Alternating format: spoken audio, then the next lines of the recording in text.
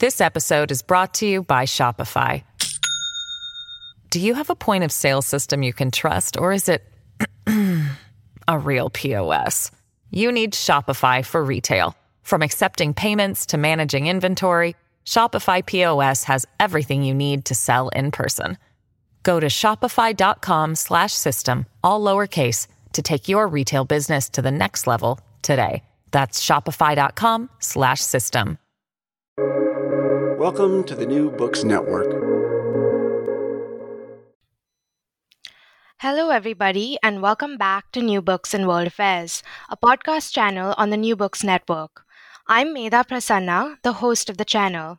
Today, we'll be talking to Ambassador Shivshankar Menon, the author of India and Asian Geopolitics, The Past, Present, published by Brookings Institution Press.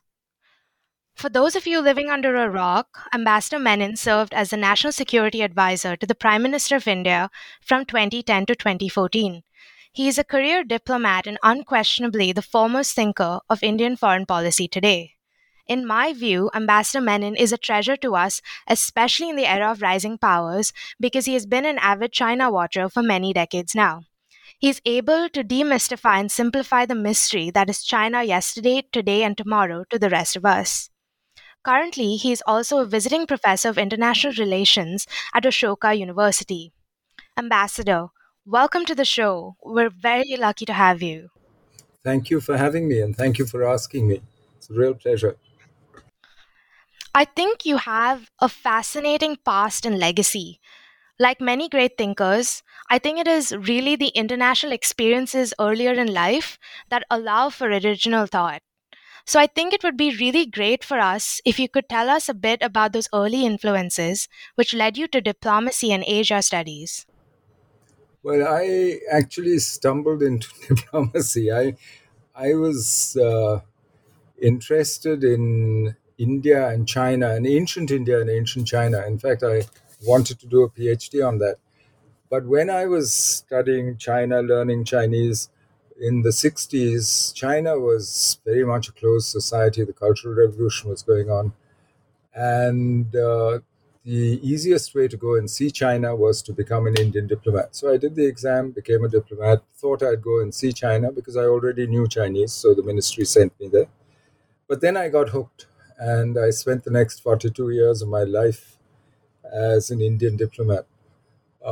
Fortunately, the ministry sent me back to China thrice. I worked with China so I could keep my interest up, but I really enjoyed the job actually because it involved meeting new people, interesting people, most of the time dealing with intelligent people. And so that's really how I became a diplomat and became a practitioner. But right through that period, as a practitioner, I realized that practitioners and theorists speak two different languages and very seldom communicate with each other. So when I retired, I thought maybe I should try and try teaching, try seeing whether I can't start some kind of conversation between us. And that's really what the book and my previous book, Choices, is about. It's an attempt by a practitioner to start a conversation with those who study international relations. Because frankly, when I think of the world that I dealt with as a diplomat, and then read about the same events in the literature, I find we're talking about two completely different things. And that's something that I think doesn't help either theory or practice. I think both practice needs more theory and vice versa. So that's really how I came to writing a book like this. The theories in your book gravitate towards Mackinder and Mahan's idea of geopolitics. And you do debate whether the end of the Cold War made geopolitics irrelevant. Could you tell us why you gravitate towards geopolitics and whether it is in fact irrelevant? Well, I think geopolitics, classically defined, I don't think is relevant anymore. The world has changed too much. And what Mackinder, what Mahan, they were all basically late 19th, early 20th century Europeans or Americans writing for themselves for a world that's gone, an imperial world, a colonial world, a world where they could actually speak of global domination and so on. So it's not something that I think any of these, uh, you know, uh, theories can actually. I don't think we can apply them today. But what I do think is that some of the greatest believers in their theories are in the rising powers in Asia today. When you look at Chinese behavior, when you look at what other countries are doing today, they seem to be following what Mahan and Mackinder and others prescribed. And that's why I thought it might be a useful lens. But it's a useful lens not in the classical sense of geopolitics. It's a useful lens if you take the normal dictionary definition of geopolitics today, which means the long term drivers of state decisions and policies, such as geography, history, resource endowment, demography, and so on. And I thought that might be a useful way of looking at India in Asia, because I think that is a story that's been neglected for some time. Asia is our home for Indians, and it has determined very greatly how we interact with the rest of the world.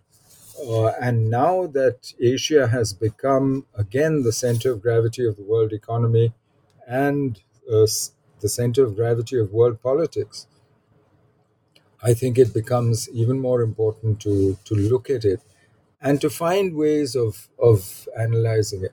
So, in the larger sense of geopolitics, in the broad sense in which we use the word today, I think, yes, this is useful to look at the basic drivers of state policy. But I don't think that I would endorse classical geopolitics as it was defined by the founders, by Mackinder, Mahan, by Hausman, by others. So, Professor, would you be suggesting like modified version of geopolitics then No, for I'm not understanding? trying to produce a theory here at all. I'm just trying to understand reality and to try and explain our experience and to find ways in which to describe it. But I don't think that even with this broad definition of geopolitics, that it has some descriptive value, but I don't think it has any prescriptive value. It doesn't enable you to predict the future or to even, and it's a useful tool to look at what has happened and to look at reality around us. First half of the book looks at what's happened since India became independent in 1947 and began running independent policies of her own. And the second part of the book, the present, actually looks at the present situation and where India might be going in her relationship with Asia. Absolutely. You talk about rising powers keeping their head down, and you refer to China in the 1980s and the US in the 1880s, and that kind of strategic autonomy is a policy worth following right now. Could you tell our listeners a little bit more about that recommendation, and for how long do you predict that we follow that kind of policy?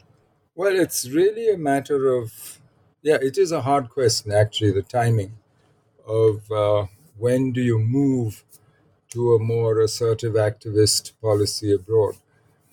But most successful rising powers in history have taken their time. In fact, they spend a relatively long period being accused by everyone else of not performing their responsibilities, of not participating in the world, of not doing what they should be doing for everyone else, long after they have improved their material power. This was true of the US for until the end of the Second World War. This was a constant European accusation that the US wasn't stepping up to the plate. It used to be said of China that she wasn't a responsible stakeholder, that she should become a responsible stakeholder, though sometimes that was tinged with other connotations as well. Uh, but rising powers have a few problems in common. The first problem, of course, is that they might be rising, but they're At what stage is their power enough for them to start running an independent policy of their own and trying to shape the international order in the way that they would like it to be?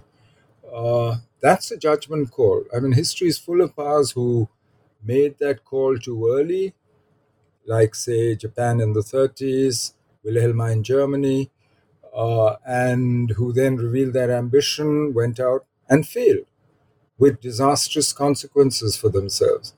There are those who, and frankly, it's very hard to tell when is the right moment, but clearly patience is a virtue. If you look at the successful ones who made that transition from being a rising power to being an established great power in the world order, and then to shaping the world order itself, I think that's something that I think the more they delay it, the longer they take, the more time they spend on developing both essentials, their material power, military, economic, whatever, but also the narrative of why they need power, of why they're using power, which is very important because it's important internally, it's also important externally. If I mean, rising powers have this problem. If they reveal their ambition too early, everybody else then reacts to that. There's almost it's almost an equal and opposite reaction is almost guaranteed by those established powers and other rising powers who feel threatened by this revelation of ambition. And once revealed, ambition cannot be hidden. So other people will respond on the basis of what they hear or see from the rising power. So rising powers have their own problems, but the successful ones have followed a variation of Deng's hide and bide for relatively extended periods during their rise. And they've stayed clear of external entanglements, of other people's quarrels. In fact, they've leveraged the international system to stay clear of other people's problems. So it's an interesting problem. I mean, of course, it's a judgment call. There's no formula that you can apply, but one has to wonder whether China has made her move too early, too late, or whether this is the right time for China to have made her move and to reveal her ambition, as she has since the 19th Party Congress in 2017, when she started speaking of taking center stage, of a Chinese model, and so on. I agree, Professor, absolutely. And having had the fortune of being one of your teaching assistants, I'm acutely aware of how discerning you are with your words. And in the title of your book, you have India and Asian Geopolitics, the Past, Present. So I'd like to dial back a little bit and go to the beginning of the book, where you take time to outline how India's freedom movement was instrumental in shaping strategic culture in the years to come, and how the foundation of modern India, which was led by internationalists like Nehru and Gandhi, had different views that affected Indian foreign policy very differently. So, could you tell us more about that? Well, I think there were several different opinions about how India should approach the world, how an independent India should cope with the world. Uh, and I mean, the one that prevailed was, of course, the more internationalist view that Nehru represented. But his was not the only view. There was one view represented by people like Panikkar, by C. Rajagopalachari, who was the first Governor General, by other stalwarts who thought that India should continue to play the kind of role in Asia that it had played under the Raj, and that they should actually work on larger security structures stretching from Suez to Australia, uh, create a community of defense, for instance, a defense community, and a whole series of proposals like that. But I think for Nehru, for Gandhi, they proceeded from the reality of a country which, after 200 years of colonialism, was in abject condition. It couldn't feed itself, hunger, poverty, illiteracy, rampant disease, The average life expectancy of an Indian was only 26 years. Literacy was around 14%, only 8% for women. The economy had not grown, had grown at 0.005% in the first 47 years of the century, of the last century. So from 1900 onwards, it just hadn't grown. Population had grown, but not the economy. So it was an abject condition, and they realized that the main task of all policy, foreign policy, security policy, economic policy, etc., was to transform India into a modern, secure, prosperous state where every Indian had the opportunity to achieve his or her full potential. Now, in order to do that, they didn't see the point in trying a grand external role or in seeking glory or status. What they wanted was a peaceful environment in which to transform India and to create an enabling environment which would help us to transform India. Because it wasn't as though India was rich enough or powerful enough or capable enough, even at that stage, to transform herself on her own. She needed international support. She needed an international environment which worked for her, whether in terms of technology, whether in terms of energy, which we imported. At that stage, we even imported food. It's only after the late 60s that we've been able to feed ourselves entirely and have become self sufficient and an exporter of food. So, frankly, they proceeded from India's own need for the world, and they saw they were also ideologically committed to universal human values. We were very active in the first few years in the drafting of the UN human rights conventions and the Universal Declaration of Human Rights, for instance. We were one of the drafters and one of the first to sign all these conventions. And we actually sought a world which reflected our own internal values of democratic, secular, open, plural society that we were trying to build at home. And we hoped that the international community and international society would also reflect those values. And we worked with those who seemed to share those values or who want wherever we could. And so when Nehru and the others chose multilateralism or much more active international engagement, they chose it on the basis of India's interests. And I mention this in some detail because one of the main ideas in the book is that India has done best when she is most connected to the world, when she's most engaged with the world. And frankly, that's a lesson of our history. It's a lesson of the Republic of India since independence in 47. And it seems to me that there is some danger that, given the much harder situation we face today, whether it's the global economy, whether it's the nature of the relationship with a rising China, with other powers, whether it's the fact that the world order itself is not stable, is between orders, as it were, given all these, that there is a tendency to draw inwards, to go back to autarky, I mean, in the name of self reliance, but to try and shut off the world. And I think that's a mistake, frankly. I don't think that's the way forward if we do want to transform India. And so the book actually is an argument, and this is why I say the past is still present, because I think that's the real lesson that I would like people to take from the book, that India needs to be out there engaged with the world in her own self-interest, and that would be the best way forward.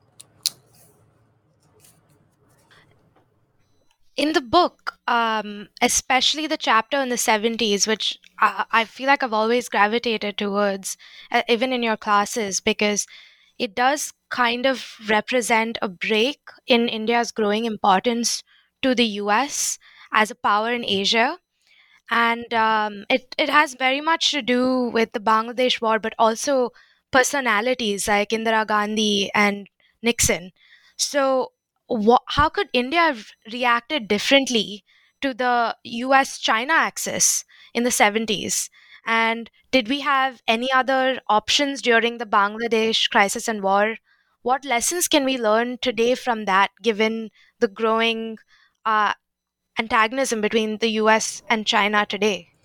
I'm not sure that India had very many other options in 1971 during the Bangladesh War itself, because for both Nixon and Kissinger, Bangladesh and support for Pakistan, or the tilt to Pakistan, became a sort of test of their credibility, almost a test of their manhood. And they felt that they couldn't be seen letting down Pakistan in Chinese eyes, because then the Chinese would not take them seriously. They had convinced themselves for some reason, which is maybe they found it useful domestically, that the US relative preponderance was in decline vis-a-vis the Soviet Union, and therefore that they needed China to balance the Soviet Union. Uh, I, you know, and so I'm not sure that they were willing to cut India any slack in when these Pakistan crisis began. I also think actually that by their rigidity, they probably made Bangladesh's independence inevitable. Rather than advising Yahya Khan and the Pakistanis, as Zhou Enlai did, saying negotiate with your own people, find a political settlement internally, which would have meant giving some measure of autonomy to East Bengal. They kept saying, we'll support you, we're on your side. And I think that only made the West Pakistan leadership and the Pakistan army much more adamant and much more confident. And I think it led them to disaster from the Pakistani point of view. So I'm not sure that India had very many choices in 71. But through the rest of that period, if you look at the consequences of the US opening to China and the effect that had not just on India, but on Japan, on ASEAN, on Southeast Asia, on Vietnam, on what happened in Indochina, many of the subsequent developments, whether it was Cambodia, uh, for a murderous regime like Pol Pot's to be supported for years by external forces, those kinds of things, I think, were avoidable. But primary agency there has to be with the more powerful powers. And the more powerful the power, the more responsible it is for what happened. But anyway, there's no point crying over spilt milk. It's over. But I'm not sure that at that particular stage in 71, 72, India had too many other choices. And India did what it had to. It got closer to the Soviet Union, signed a treaty in 71, and then also carried out a nuclear test in 1974, a peaceful nuclear explosion, as they called it, and took other steps to consolidate the subcontinent, to work with others. Uh, and also, once Nixon and Kissinger were gone, started reaching out to the US and had some success when Mrs. Gandhi came back to power in 1980 with President Reagan in starting up a proper conversation first and then actual cooperation, and even a discussion of defense cooperation in the early 80s. This episode is brought to you by Shopify. Do you have a point of sale system you can trust, or is it a real POS? You need Shopify for retail. From accepting payments to managing inventory, Shopify POS has everything you need to sell in person. Go to shopify.com/system, all lowercase, to take your retail business to the next level today. That's shopify.com/system. You refer to the nature of disputes with China and Pakistan as chronic, and I think that's very interesting because you describe a situation where Indian foreign policy makers are boxing themselves into a particular way of thinking of things with China and Pakistan. When do you think this began, and how do Indian foreign policy makers step out of this chronic nature of the dispute? With Pakistan, I think some of it is still has to work itself out. In historical terms, 70 years is not very much. Pakistan's a new state It's even a new nation. It's been created only in the last century, and its nationhood depends on uh, being not India.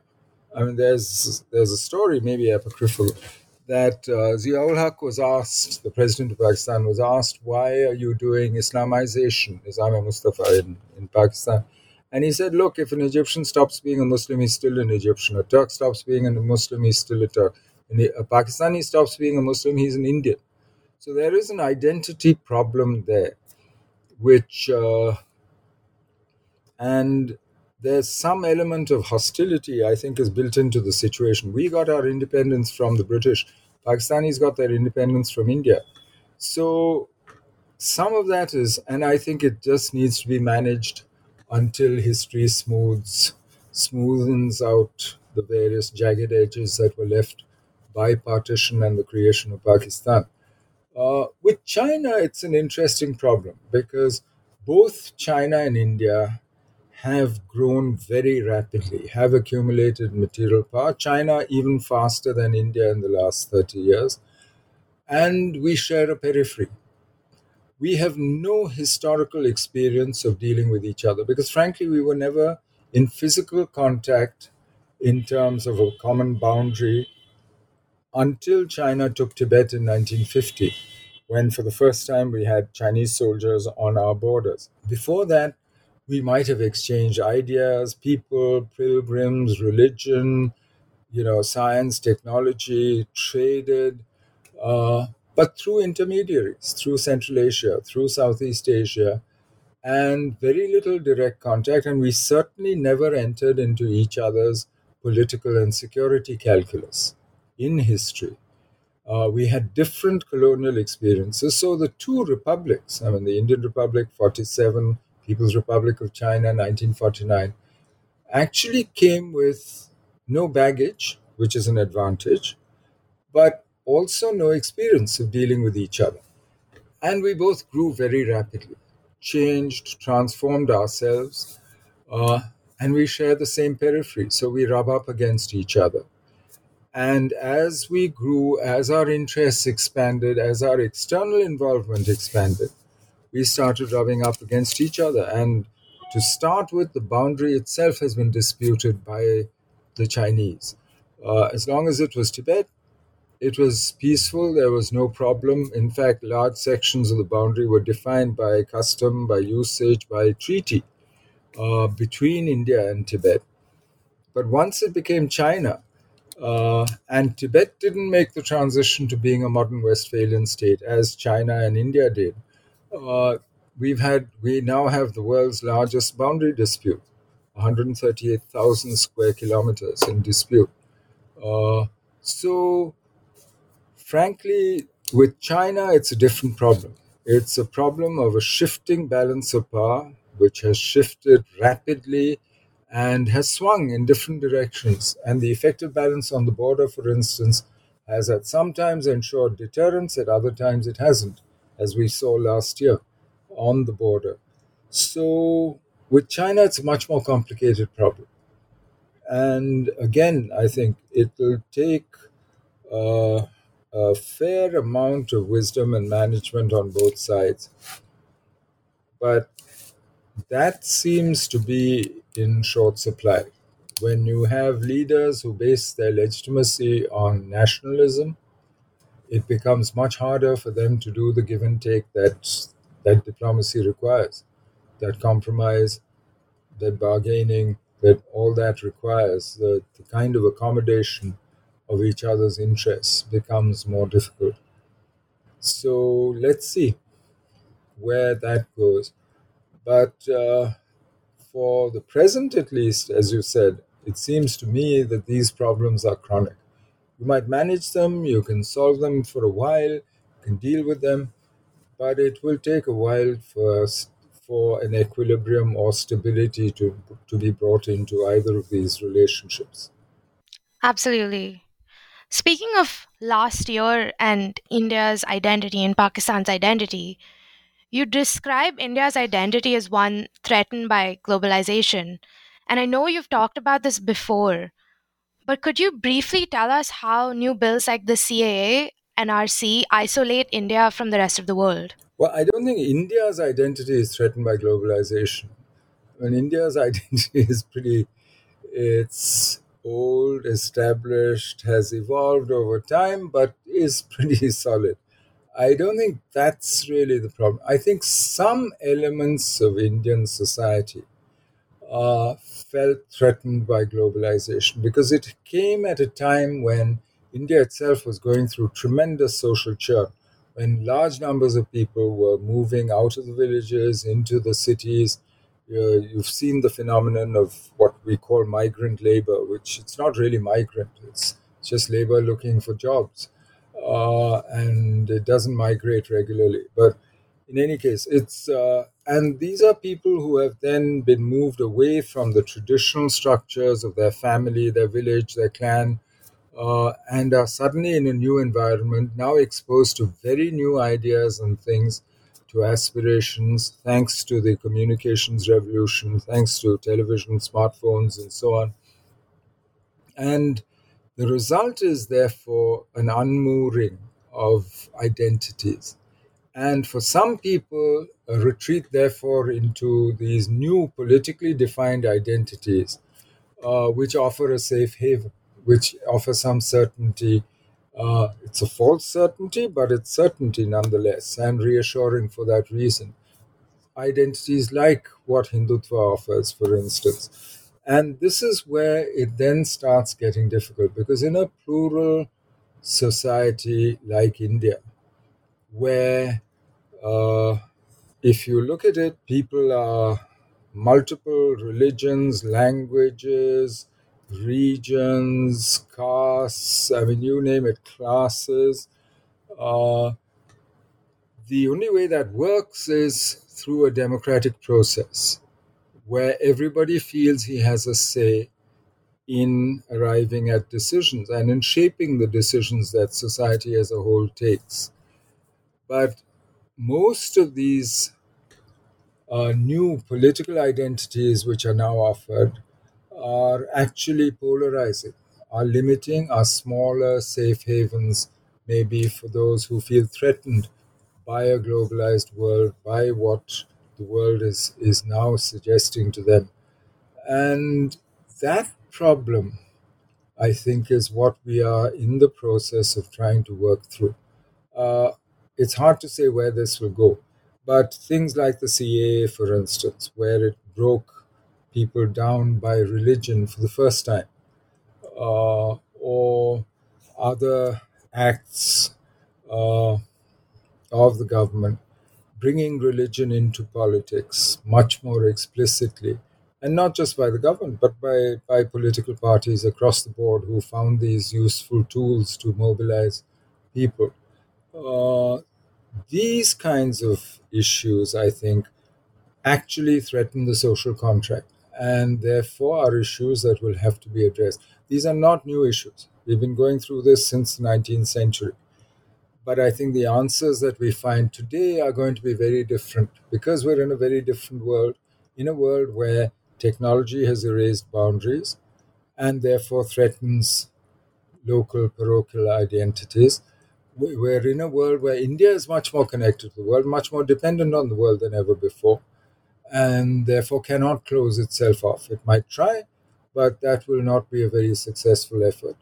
And basically, I think there is no going back to some mythical golden age or to some religious identity which then others everybody else in India. So for me, this is a moment of great social change and churn. It also has resulted, unfortunately, in the politics of emotion rather than the politics of reason. And you see a much more faith based politics in operation all the time, all around us. Let's see. But I think ultimately, I'm fairly confident that India will work its way through this. But this is a moment of instability, of uncertainty. So, you are suggesting that we are in the midst of another transition. And I think you're very credible in saying that because you've been around international politics for a long time now. So, what do you think are the main symptoms of being in transition? Well, there's three things. One is there is no established international order. If you look at the response of multilateral organizations, groupings to the pandemic last year, frankly, it's been pathetic. It's been each country for itself. There's a lot of talk of helping each other, and but most of this help is commercial. And the multilateral institutions didn't work. Let's be absolutely honest. Whether it was not just the WHO, but the UN, what did the G7 do? What did the G20 do? It's not. So for me, the mere absence of a working multilateral system or an order like that suggests to, with the biggest commercial disputes in the world, the China-US so-called trade war, tariff war, nobody took it to the WTO, which is after all supposed to be the place where you settle issues like that. So for me, that is the biggest sign that we are between orders, that the old order is not working and there isn't a new order in its place. And frankly, nobody has suggested one, because today the primary fault line is between China and the US. China is the greatest beneficiary of the existing order, of the last order, of the globalization decades, if you look at how she's benefited over the last 30 years. So, and they don't have an alternate order to propose.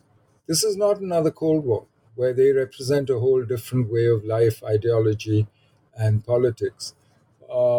They actually are beneficiaries of the existing order, and they're quite happy with using the existing order, shaping it to their purposes.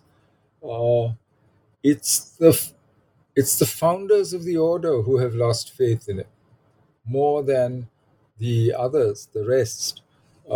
Today, it's the US which has to think twice about how it deals with the WTO, whether it provides the global public goods.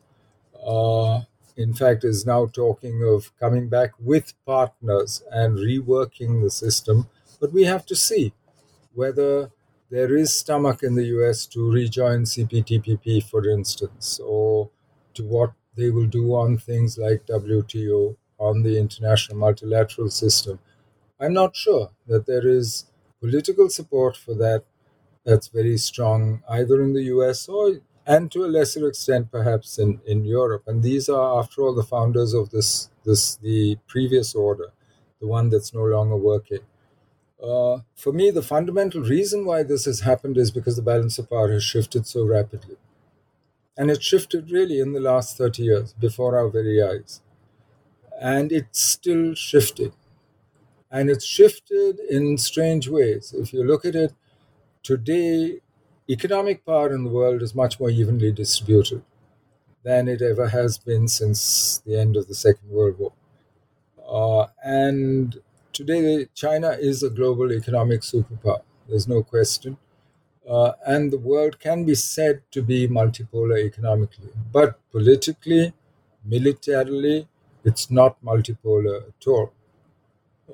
In fact, there is only one global military superpower who can actually project power around the world, and that's the US today. China might be a regional military power with potential dominance in the region, but she's in a crowded neighborhood with other rising powers, with other considerable military powers like Russia, like Japan, like Vietnam, like India. She's in a difficult neighborhood. Her maritime periphery is contested and certainly is not under her control. She might have an easier way of the Belt and Road and consolidating the Eurasian landmass, as she's pushing at an open door, basically.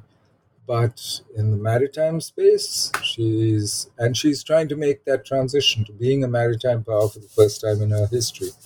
So you can see signs of the flashpoints are all live, whether it's Senkaku, the Diaoyu Islands in the East China Sea, Taiwan, South China Sea, the India-China LAC, wherever you look. And these are signs of shifting balances of power and of very rapid shifts. and of the perception of change. So I'm not sure that stability is around the corner or that there's an order in this yet, which is why my own sense is, I know the conventional wisdom today is, oh, we're in a multipolar world. I don't think so. I think we're between orders. Whether we end up in a multipolar world or not is remains to be seen. I'm not sure that the greatest powers on earth actually want a multipolar order. In fact, I doubt it. But that for me is a recipe for trouble. Let's see. I hope I'm wrong. Wow, Professor, that answer gives me a lot of tangents, but I think I'll start with I think I'll start with the topic of the South China Sea and coming back to our own maritime boundaries. You and this is something I found fascinating, and I think you've already talked about this, but sea blindness is an interesting term, and I know you don't claim to theorize, but um, I think you're very unique in bringing that up. And how many policymakers do you think share this view with you in Indian foreign policy? Well, I don't know how many people share the view, but my own feeling is sea blindness is not our natural condition, by the way. This is a legacy of 200 years of British rule when the Royal Navy maritime security were handled out of London. They were imperial subjects. And the British government of India, the Raj itself, was concerned with the land borders, which is why there was a tradition in the government of India, as we inherited it, of thinking of our continental boundaries, of the land boundaries, but there was an element of sea blindness because for 200 years this government had never even thought of the sea. The sea was taken care of by somebody else. But it's not our natural condition or our tradition. If you look throughout history, India has been connected to the rest of the world by the Indian Ocean. I mean, from 3000 BC, before that, you can see, the maritime India has been trading with Sumer, with Mesopotamia, and there are docks at Lothal from 3000 years ago. Uh, and the other way as well. Thanks to the monsoons, we had direct sailing across the deep waters, across the oceans, long before any other part of the world did, because the winds were predictable and you knew where you would end up. And we had this trading relationship both to our west with Egypt, with Sumer, with Mesopotamia, and later with Rome, and to our east with the Southeast Asian kingdoms and ultimately with China. So we are not traditionally or by geography or history sea blind. If anything, our history is, and I think there I blame actually ourselves for not actually looking at our history with our own eyes. Because if you think of it, it is those parts of India which were most connected to the world, and this was all by sea, which have been the most prosperous, the most advanced, and the most culturally stable core areas of civilization in the Indian subcontinent, whether it is Gujarat all the way down through the Malabar coast to the Coromandel coast up into Vanga, including all of Andhra, all the way up to Bengal, what's now Bangladesh. It's maritime India. I mean, the longest lasting dynasty in India was the Cholas in Tamil Nadu. They lasted 13 centuries and they imported their emperors from Southeast Asia when the main line ran out here. They were connected to the world.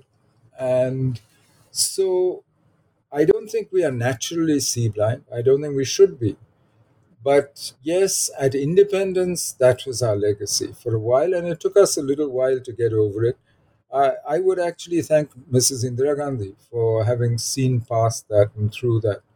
And she's the one who insisted that we go out and draw our maritime boundaries with our neighbors, and that she started the process of emphasizing our maritime development and the sea, the navy, etc. Speaking of this kind of strategic confusion, through your book, and Professor, correct me if I'm wrong, I did not get the feeling that you share the same concerns about China as many other diplomats do today. That concern being a China-centric world and a kind of obsession with China similar to that of the obsession with the Soviet Union during the Cold War. Could you expand on why your concerns are different and what sets them apart from how the world thinks about them today? Well, for me, what I find fascinating is China's internal trajectory. And what China has done with the world has always been determined primarily by what happens within China. I mean, that's been the pattern for most of the time. This doesn't mean that they're not tactically very astute or that they don't have, that they don't work the international system well. No, not at all. But the primary determinant of how China deals with the rest of the world is at home, is in Chinese domestic politics. China has politics of her own. And China has a relatively insular tradition of politics, which has been accentuated by the fact that she is the only large country run by a communist party today, which is very aware of its unique status and is running a society and economy which has got more and more complex over the last 40 years due to their own success in reform and open door. And therefore, they have to find new ways of dealing with it, which can explain some of the things that the world finds hard to explain about Chinese behavior. Why is China so assertive abroad? Why is China today practicing a form of wolf warrior diplomacy which actually only makes enemies rather than friends or making their life easier abroad? Most of that, I think, is for domestic political reasons because it's driven by the politics at home. So, given that, uh, for me, I am not a determinist here. I don't know which way this is going to evolve, but it could evolve in many ways. And I'm not sure that a China centered Asia or a China dominated world, Martin Jacks wrote a book, When China Rules the World. I'm not sure that that is where China is going. I'm not sure that's where China wants to go, even. There are many voices in China today with different views on what China should be doing abroad.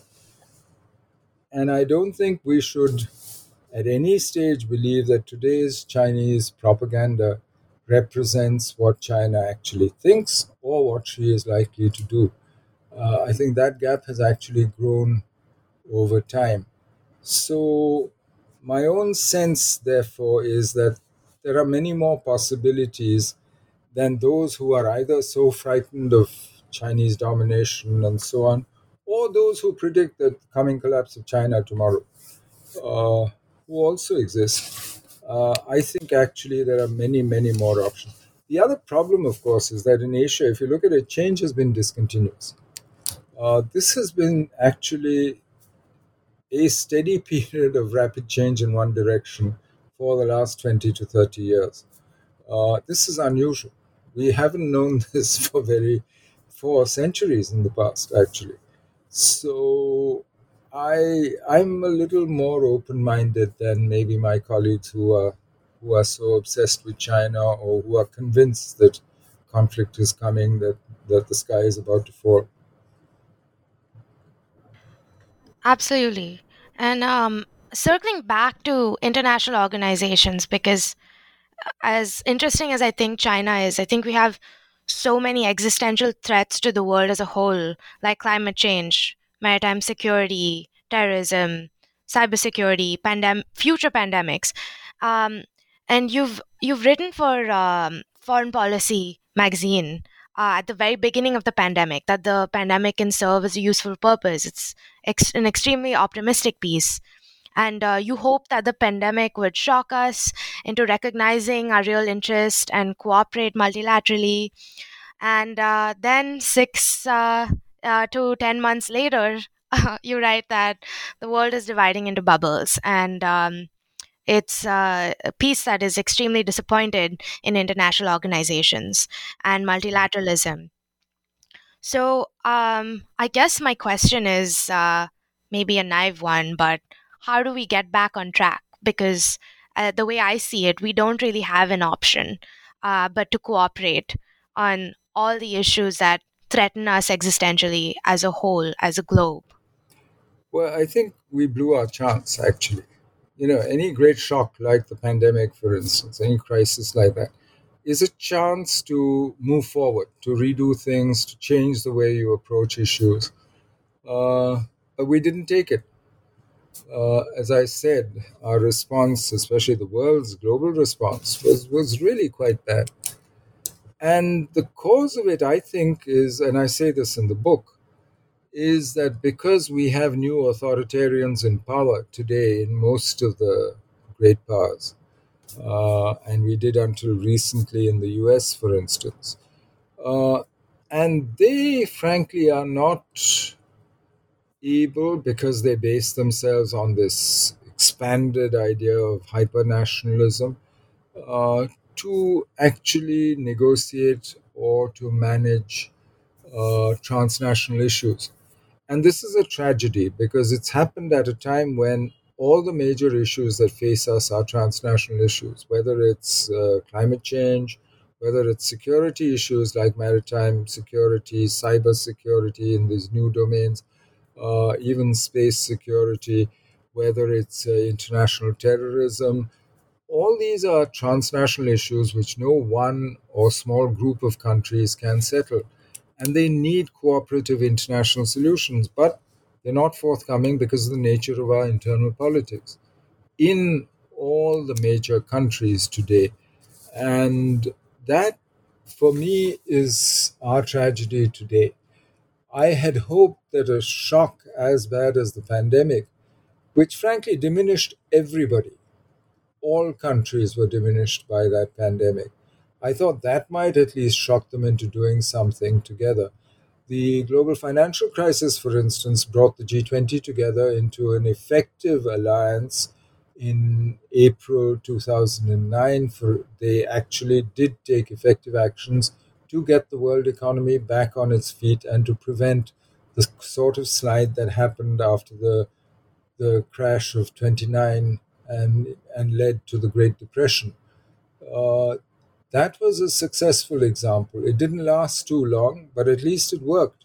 So I thought, here's an even bigger shock because it's a shock both to the economies, to the societies, and to the polities.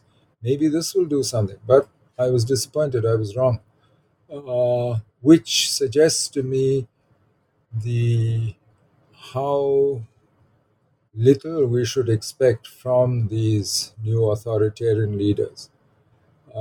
So if change is going to come, then it's going to be a much more difficult and radical process than top down, or the kind of change that we would have hoped would have come. It's less likely to be reform and more likely to be revolution, maybe. And that's why I think uncertainty is so high in the international system today. Do you think that perhaps because multilateralism, as you have said, has failed so spectacularly, we should maybe start depending on smaller but more effective, powerful coalitions like, say, the Quad, with Australia, US, Japan, and India? Do you think that they have a more constructive solution, more effective solutions, and with faster timelines to offer just because there are fewer countries but with more aligned interests? My mantra for the last few years has been issue based coalitions of the willing and able. In other words, for different issues, different countries are more interested or more capable and can work together to try and solve it. Whether it's if it's maritime security, it'll be one group of countries. If it's cyber security, it'll be another group of countries. If it's climate change, it'll be another group of countries. And I think if you look for one single architecture which is going to deal with all this, the international system, the international multilateral system, the UN, and so on, I think you'll be disappointed. But if you put together groupings of countries who want to work together, who are looking for other partners, who share a fair degree of common interest, who have some congruence on individual issues. I think that's a way forward. The Quad, for instance, started as a security dialogue, has now broadened into a provider of some global public goods, but it'll work not if just the Quad work together. It'll work if they work with other partners in ASEAN, Indonesia, Vietnam, other countries, Korea, and if it brings them in and concentrates on two or three core things, maritime security, for instance, it's talking about resilient supply chains, it's talking about vaccines. Those are things which, if it concentrates on those and builds different coalitions and works with them, yes, the Quad could serve a very useful purpose as a sort of catalyst of international action. It'll be hard work. Mean a lot of diplomacy, a lot of talking, and a lot of legwork, but because it's not a simple architecture to run, and it's not some established hierarchy, but it actually reflects the confused nature of power and the balance of power in the world today, and has a better chance of working if we tried these, what I call issue-based coalitions of the willing and able. So, Professor, if we had to sum up um, on how policymakers need to rebuild Indian strategic culture, what are the three main challenges that they need to internalize in any attempt to do so? But first, I think we have to be very clear about the purposes of power. What are we about?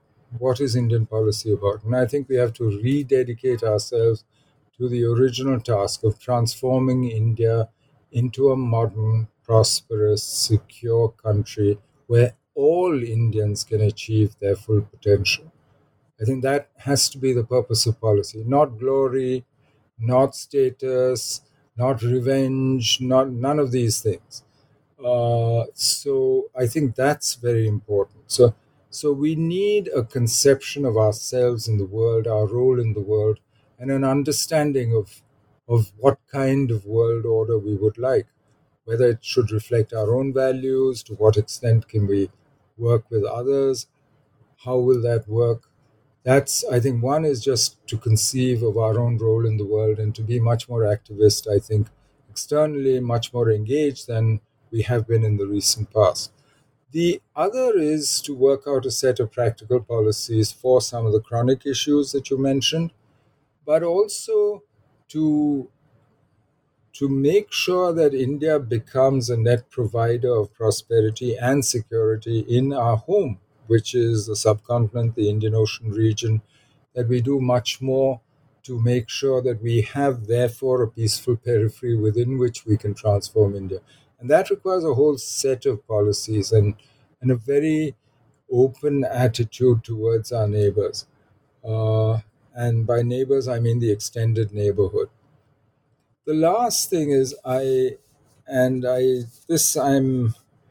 don't think we should at this time try and build a world order, or, as I said before, I do think there are practical things that can be done today, even on the big transnational issues which the world seems so incapable of solving, whether it's climate change and so on. And I think some of those things we're doing already, whether it's the Solar Alliance, some of these, we are doing individual things. We are doing a lot on maritime security in the Indian Ocean region with our friends. But I think we need to do much more of that. And the more we concentrate on that, rather than the grand strategic ordering of the world, I think the better off we will be in these times of uncertainty. Professor, your book is full of practical lessons from the past and practical recommendations for the future. And I think it's going to be a Bible for anybody who wants to study Indian foreign policy or people who are already in the field right now and policymakers today. So I guess that brings me to my penultimate question, which is if you had some advice for those pursuing Asia studies today, what would that be? Enjoy yourself. No, I think it's a great field because partly because things keep changing and change so fast. I mean, in my lifetime, I've seen Asia change radically And I don't think the next 30 years are going to be any less radical in the changes that they bring. I'm not going to even try and predict them, but I do think that the future is in Asia. So if you're interested in Asia studies, you've chosen the right part of the world to study. Enjoy yourself, follow your interests, and at least I did, and I must say I have no regrets at all. So please do the same, wherever they may lead you, but in Asian studies. Well, Ambassador, we've taken up a lot of your time, so I'd like to ask you one last question before we let you go. If I may, what are you working on right now? Actually, you know, I'm, we've, we as a family have been involved in China for since 1943. One or the other of us has been either in China or dealing with China. So I'm trying to put together the various China stories that we have in the family and seeing whether they might interest other people. Let's see. I'm not sure.